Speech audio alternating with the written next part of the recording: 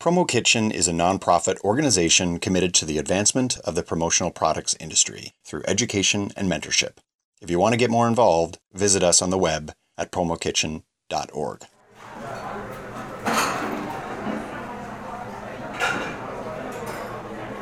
Hello, everyone, and welcome to the Promo Kitchen podcast. We are a community-inspired conversation featuring guest suppliers, distributors, and service providers discussing insights into the $20 billion promotional products business. My name is Mark Graham, co-founder of commonsku, and I'm joined by fellow chef Charity Gibson, president of Green Banana Social and recent addition to the Next sales team.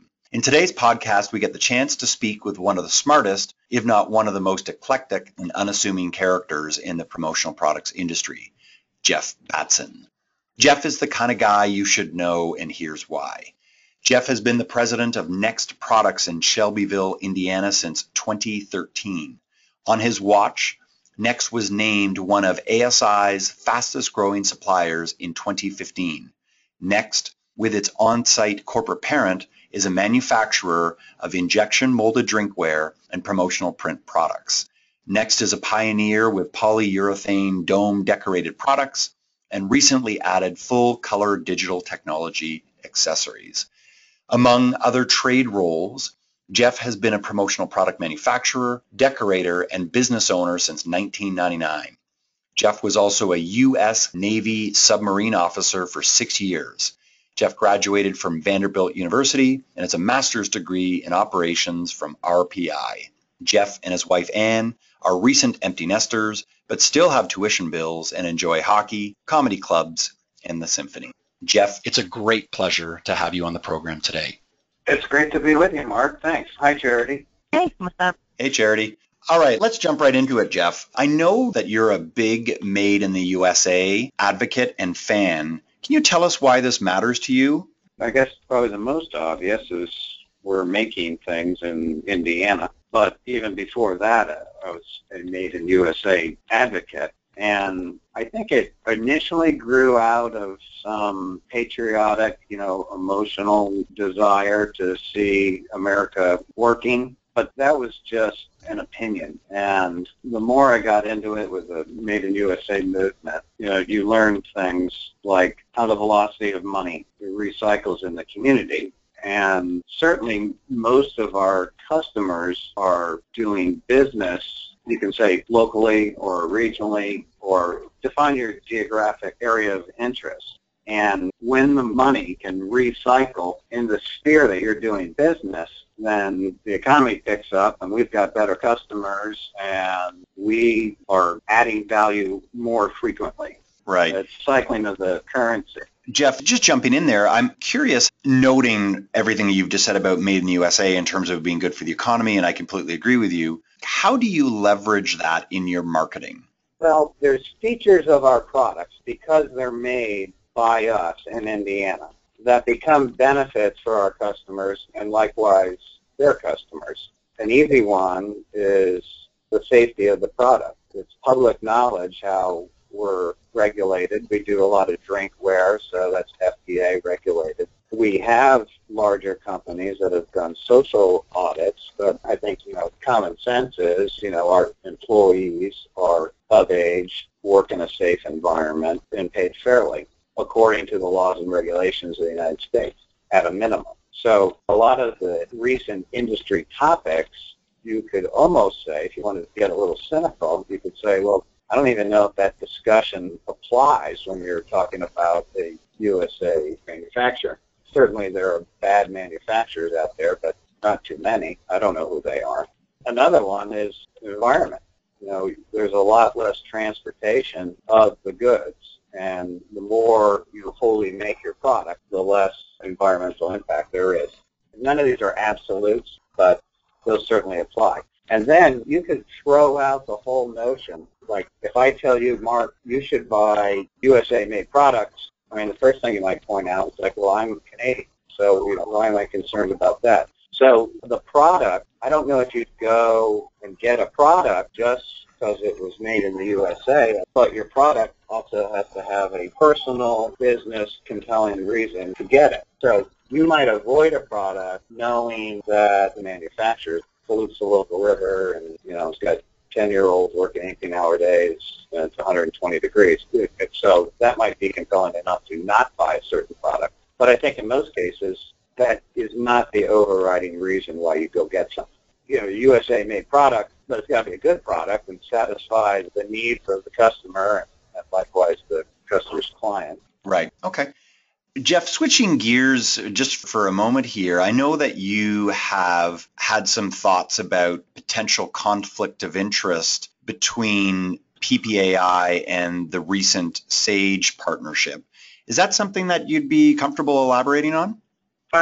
Sure. Yeah. I like PPAI. We're a member. We subscribe to Sage. So we, and I say the corporate we, like both of those organizations. In the case of PPAI, we're involved in the regional association, involved with B, and so they're both great. The conflict I see is when you have a not-for-profit organization aligning with a for-profit organization, that there's inherently some conflict of interest, and that I am uncomfortable with. So, for example, I also like ASI. They're a for-profit organization, but I don't know if I want them representing the industry to lawmakers. So that's where I see, I don't know, for PPAI, you're not clean anymore. But as I understand it, the merger has been great for PPAI. They got a lot more members. I presume it's also great for Sage. They're going to have more subscribers, and that's terrific for them. I'm certainly happy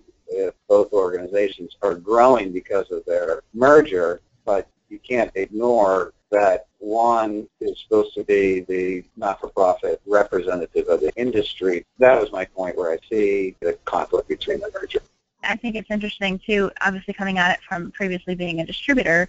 I wonder how many suppliers share Jeff's view and what the disparity is between the number of suppliers and distributors that hold different opinions on the subject, because I think in total for distributors it's pretty much a win-win. But I guess I've heard now being on the supplier side too, there's challenges and there's quite a bit of disparity, and I don't know that maybe seeing that come full circle if it would change opinions on either side, or where that line is drawn between the two. Yeah, and certainly smarter minds than mine got together in a group and talked about it and came up with good reasons to do it. So, it certainly wasn't any flippant decision. So it's probably information that I don't know. But as a member and subscriber of both, at least on the surface, my first reaction was, wow, what happened? Yeah. My guess is after this podcast, somebody's going to call me. Charity, to echo your point, I think that the partnership has made a lot of sense for distributors that are looking for an affordable search product. And I think Sage, to their credit, has done a good job there and has added value. I think, Jeff, what I'm curious to ask you a little bit more about is if we feel that it's a win-win on the distributor side, why would it potentially not be a win-win on the supplier side as it pertains to the Sage PPAI deal? Well, it's like electing a politician who's funding their campaign with a special interest group. Right. Now you're going to question the background of every decision they make. So in the case of PPAI, they are aligned with a for-profit group pretty strongly, and therefore, depending on what the question might be, say, well, was their decision to act in a certain way based on that relationship? It's just, growing up in the industry, you always look at ASI offering certain services, and they make money when they do that. And PPAI, I viewed a lot differently and like them both. Right. Does that make sense? Right. Yeah. I think so for sure. And, ultimately, I think that our job here at Promo Kitchen is to have these discussions, and not everyone's going to like what they see within the industry, but we want to be able to have that fair discussion where people can talk about the good, bad, and the ugly. So that's certainly a fair opinion. Yeah, and I think that topic's somewhere, neither good nor bad. It's just somewhere in between. If you're going to be the industry advocate, I would hope that your only consideration is the good of the suppliers and the distributors, the people in the organization. Right. Okay. And in this case, it infers that there's some other factor. Okay. Turning our attention away from PPAI and to regional associations, Jeff, what is your opinion about the role of the regional association in 2016?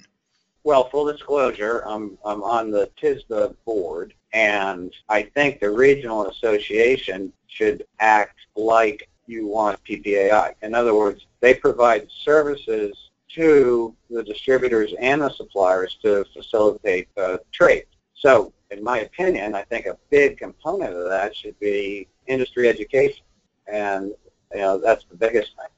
But then you have like realities too, Mark. I mean, someone has to run that organization, although it's pretty much all volunteers, and therefore they're going to probably have a money-making device such as a trade show. TISDA has at least 2 per year, and then you ask yourself, well, is having a trade show, is that the main benefit of the group? And I have to say, if it is, then disband your regional association, because there's a lot of trade shows going on.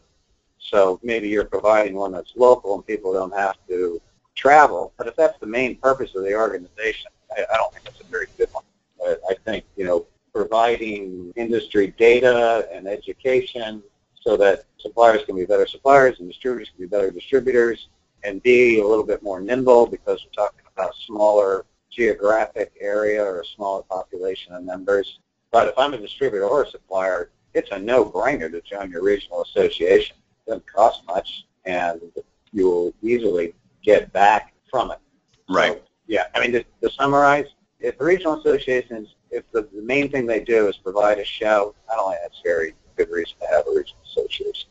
What do you think, Charity? I agree with that statement. I think that obviously the purpose of the regional associations is to act, in part as a smaller counterpart of the larger association on a whole. So, obviously the show is part of it, but education, obviously being part of Promocation, that's one of my main goals is providing education and that support system for people that, regionally can't travel long distances or that are just getting into, and that's, I think, what I would like to see. Some of these regional associations really have a unique opportunity to reach future talent in the industry at a local level and to, bring them in and educate and kind of feed them into the industry at large. And I don't necessarily know if that's happening enough.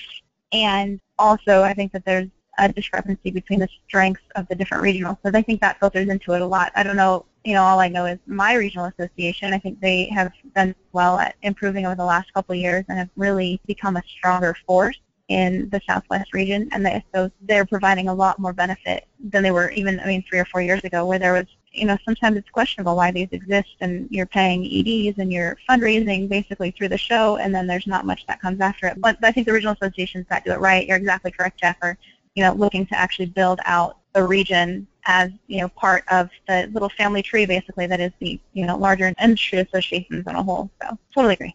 My comment sort of inferred like, oh, this is what some regional associations are doing. That's not necessarily the case. Lots of regional associations, I know that, PPAI, helps them to provide, value services to their members. And I know we talk about it in our meetings, how are we going to, get together, what are we going to say? It's not all about the show. It's probably like ASI and PPAI when they put on their major shows. It's a very nice model. You have some exhibiting, but there's a lot going on like the day before and even during and at night, things like that. So if you could take like a miniature version of that, put it in your regional, and now maybe the topics are more local. I think that's terrific. I hope so. That's why I volunteered for it. Everyone should join one. To add to that, one of the things that I think is maybe lacking is getting and soliciting feedback. I would love to see, because I know some of the regional events are maybe not as well attended as they maybe could be, and it would be interesting to see, rather than kind of throwing something to the wall and seeing if it sticks. I think any organization, it would behoove any organization, whether it's a regional association or a business or anything, to just solicit the feedback from the constituents. What do you actually need? And then figure out how you can provide that. So that's just, something that I see that I think regionals are doing a fantastic job, but I could see, as a place for improvement, maybe to go more towards the end user and solicit more instead of assuming we know what these people want and trying to give them that. Right. Let's talk buying groups, Jeff. I know that you've had some concerns about how they've been structured and the impact they have on the industry, particularly with some of the smaller suppliers. Do you want to expand on that? Yeah, and it's difficult to have a discussion about them or the discussion I'm about to have without coming across like you're whining. So I'll just say that we are members of some buying groups, and then we're not members of others. That's just our personal situation. What I see in the buying groups is, one, they must be providing value to their members or they would not exist. And I see that they provide some economies of scale and the benefits that come from that when people get together and do things together. But I think that they help the distributor members more than the large group of suppliers. Right. And I get concerned, and in fact I get less and less concerned for Next, but concerned for a new supplier who is not going to be able to do trade in certain circles because that circle has decided that they're going to do trade with this group of supplier vendors. And restraining trade, to me, is inherently not good.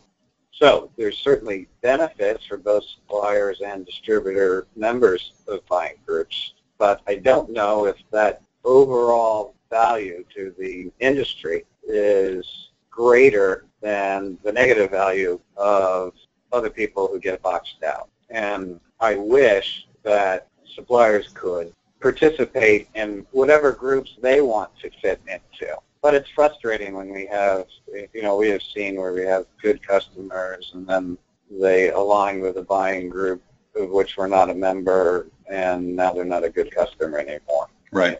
And if you're a startup supplier, imagine you've got a cool product, but you're not advanced technically, and therefore, for whatever reason, you don't have access to a huge group of potential clients.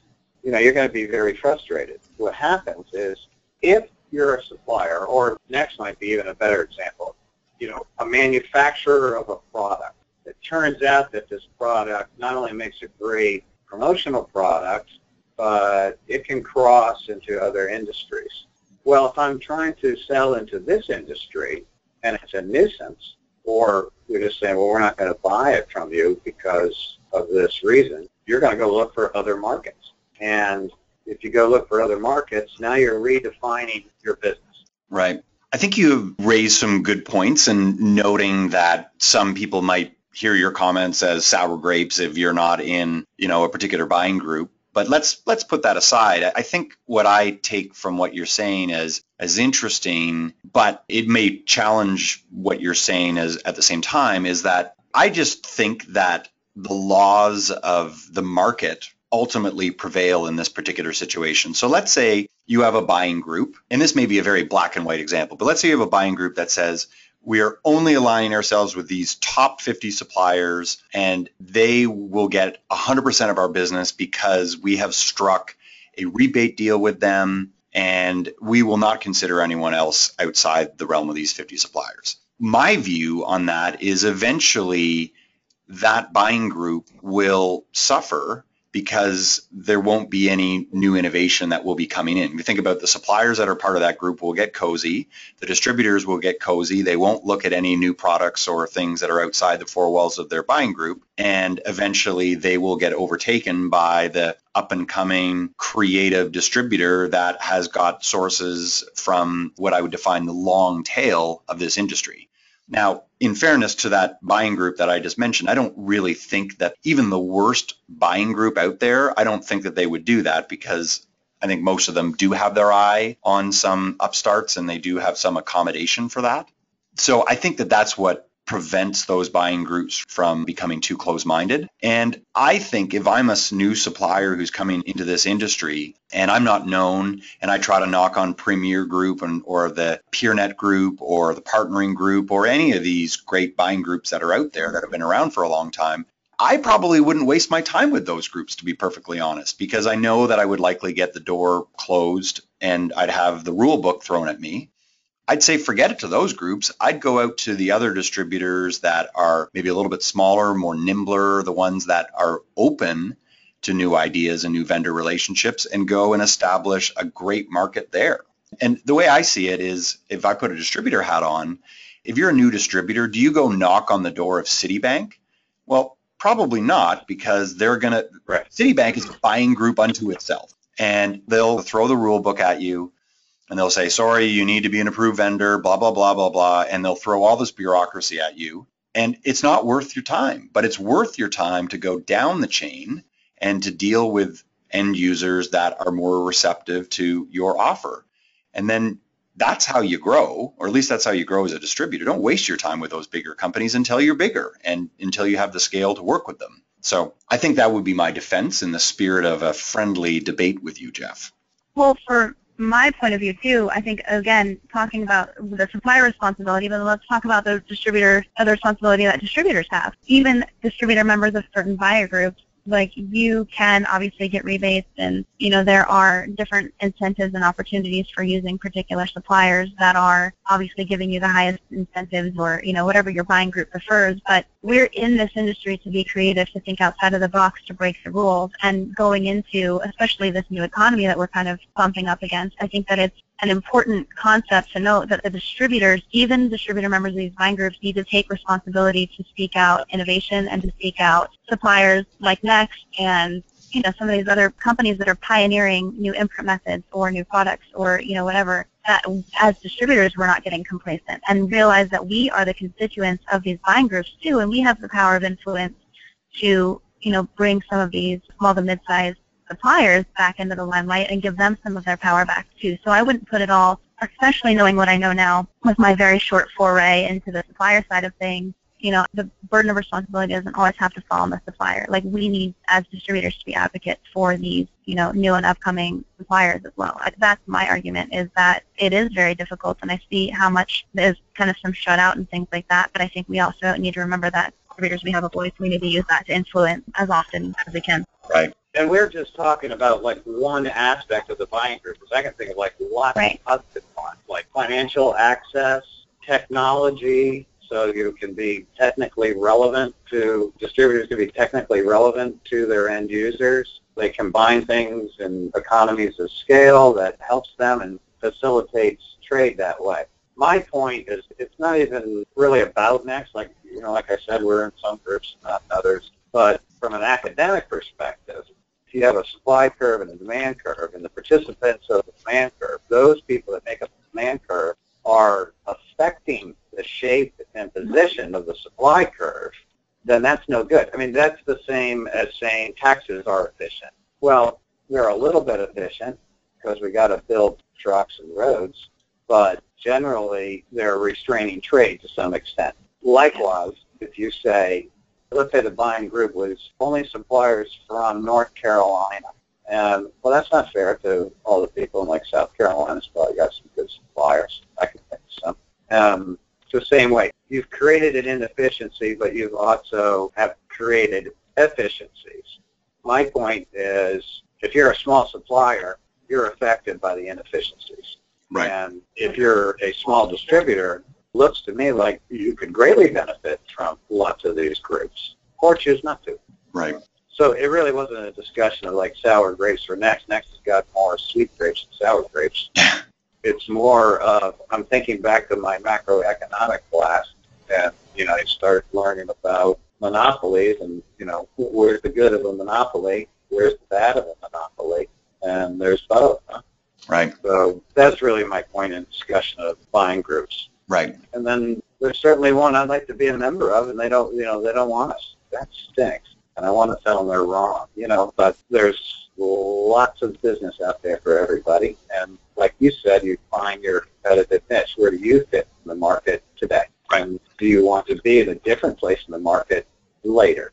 That's up to how you want to grow your company. Right. Jeff, I think we've got time for one more question, and then I always like to turn it over to give our guests the last word, but just a heads up on that. One thing that I think is interesting in 2016, and this is something that you have specifically mentioned in the past, is that the margin gap between distributors and suppliers is currently unsustainable. Do you want to talk a little bit more about that and why you believe that's the case? Yeah, I mean, eventually it kind of goes back to the discussion we're just having of market forces are going to, drive the outcome. And I think most industry observers know that a distributor margin is more than a supplier margin. So you start combining that with other market forces or other industry forces, and there will be suppliers that say, well, maybe I should be a distributor too. It's the difference that says, do I do that or not?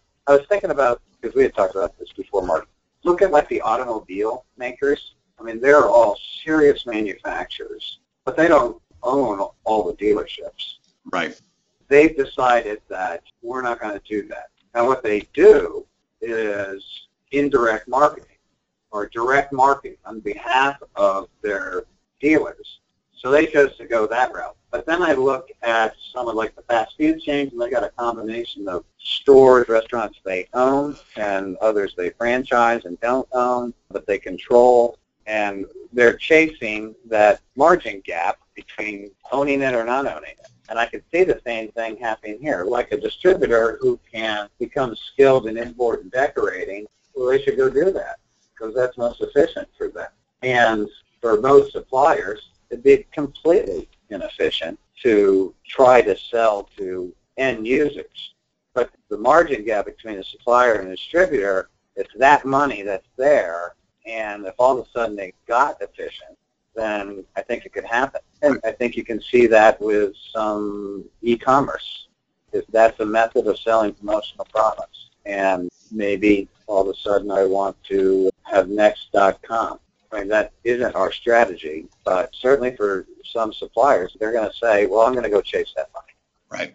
And the other thing is a big market force that I see now with suppliers is, you can go to PPAA and look at their industry sales data, and the third quarter of last year, suppliers' business was down, and it was the same quarter where distributors had record growth. So we're observing some dynamic, a new dynamic.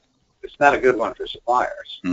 So they're going to have to take some action. I don't know, to become more profitable, sell better to these distributors, or decide like, well, I got to do something else with my products, and so I'm going to go do it. Right. And so I think that's out there. There'll be some industry shift, but markets and our trade, constantly changing, and so I just think that margin gap will be a force that drives some change. Right. I see that. I know we've talked a little bit about, too, in just our discussions about what might be driving that, and I think you've touched on it a little bit throughout this entire conversation. It's just that need for innovation in the industry, and when you see suppliers' numbers going down and distributor number going up, it makes you wonder, well, where is that disparity and what happens with that? Like, why is that gap? Why does it exist? And I'm guessing it's probably going to grow. I mean, you look at companies like Org Audio, for example, and they have this amazing product. Well, it wasn't even in the industry until, after it has been available in the retail space for so long. And we're not an industry that's nimble enough to be driven by retail trends.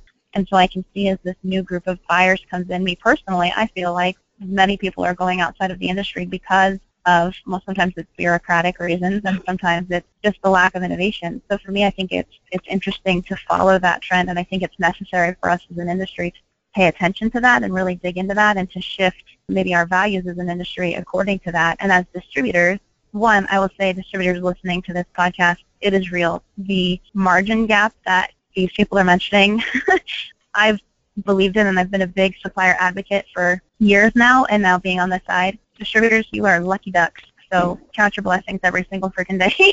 I love it, and it's fun, and this is a really fun challenge for me. It's exciting, but it's different. It's a very different world on the supplier side, and I think distributors need to thank your suppliers every single day for the hoops that they jump through, for the rebates that they give you, for the, everything that they do that they don't charge you for, and when they do charge you, realize they're not, it's not a cash cow kind of a mentality either. There's a definite give, and we really truly need to build those partnerships again and really have trust in the supply chain. And I think there's some symptoms that are showing up of a bigger problem. And I think it's on our plates as distributors and suppliers and service providers to work together to strengthen those relationships back up. Right. That's the only way we're going to be able to succeed. I mean, moving forward, it's just interesting to see and to think about what the future might be, especially given those numbers and so many people getting out. And then, new distributors coming, new suppliers as well, but new distributors coming into the industry, are they going to continue to come into the industry when is it even necessary for them to be here? So I think that's something to look at too, and it all plays into what Jeff was talking about on a macro level. Are we doing a good job of finding that information, analyzing it, and then taking action proactively to, work towards a brighter future? Right. Thanks again for listening to this edition of the Promo Kitchen podcast. If you like what you hear, you can subscribe to the podcast through iTunes. And remember, you can always get involved in the Promo Kitchen community by visiting us at promokitchen.org. See you next time.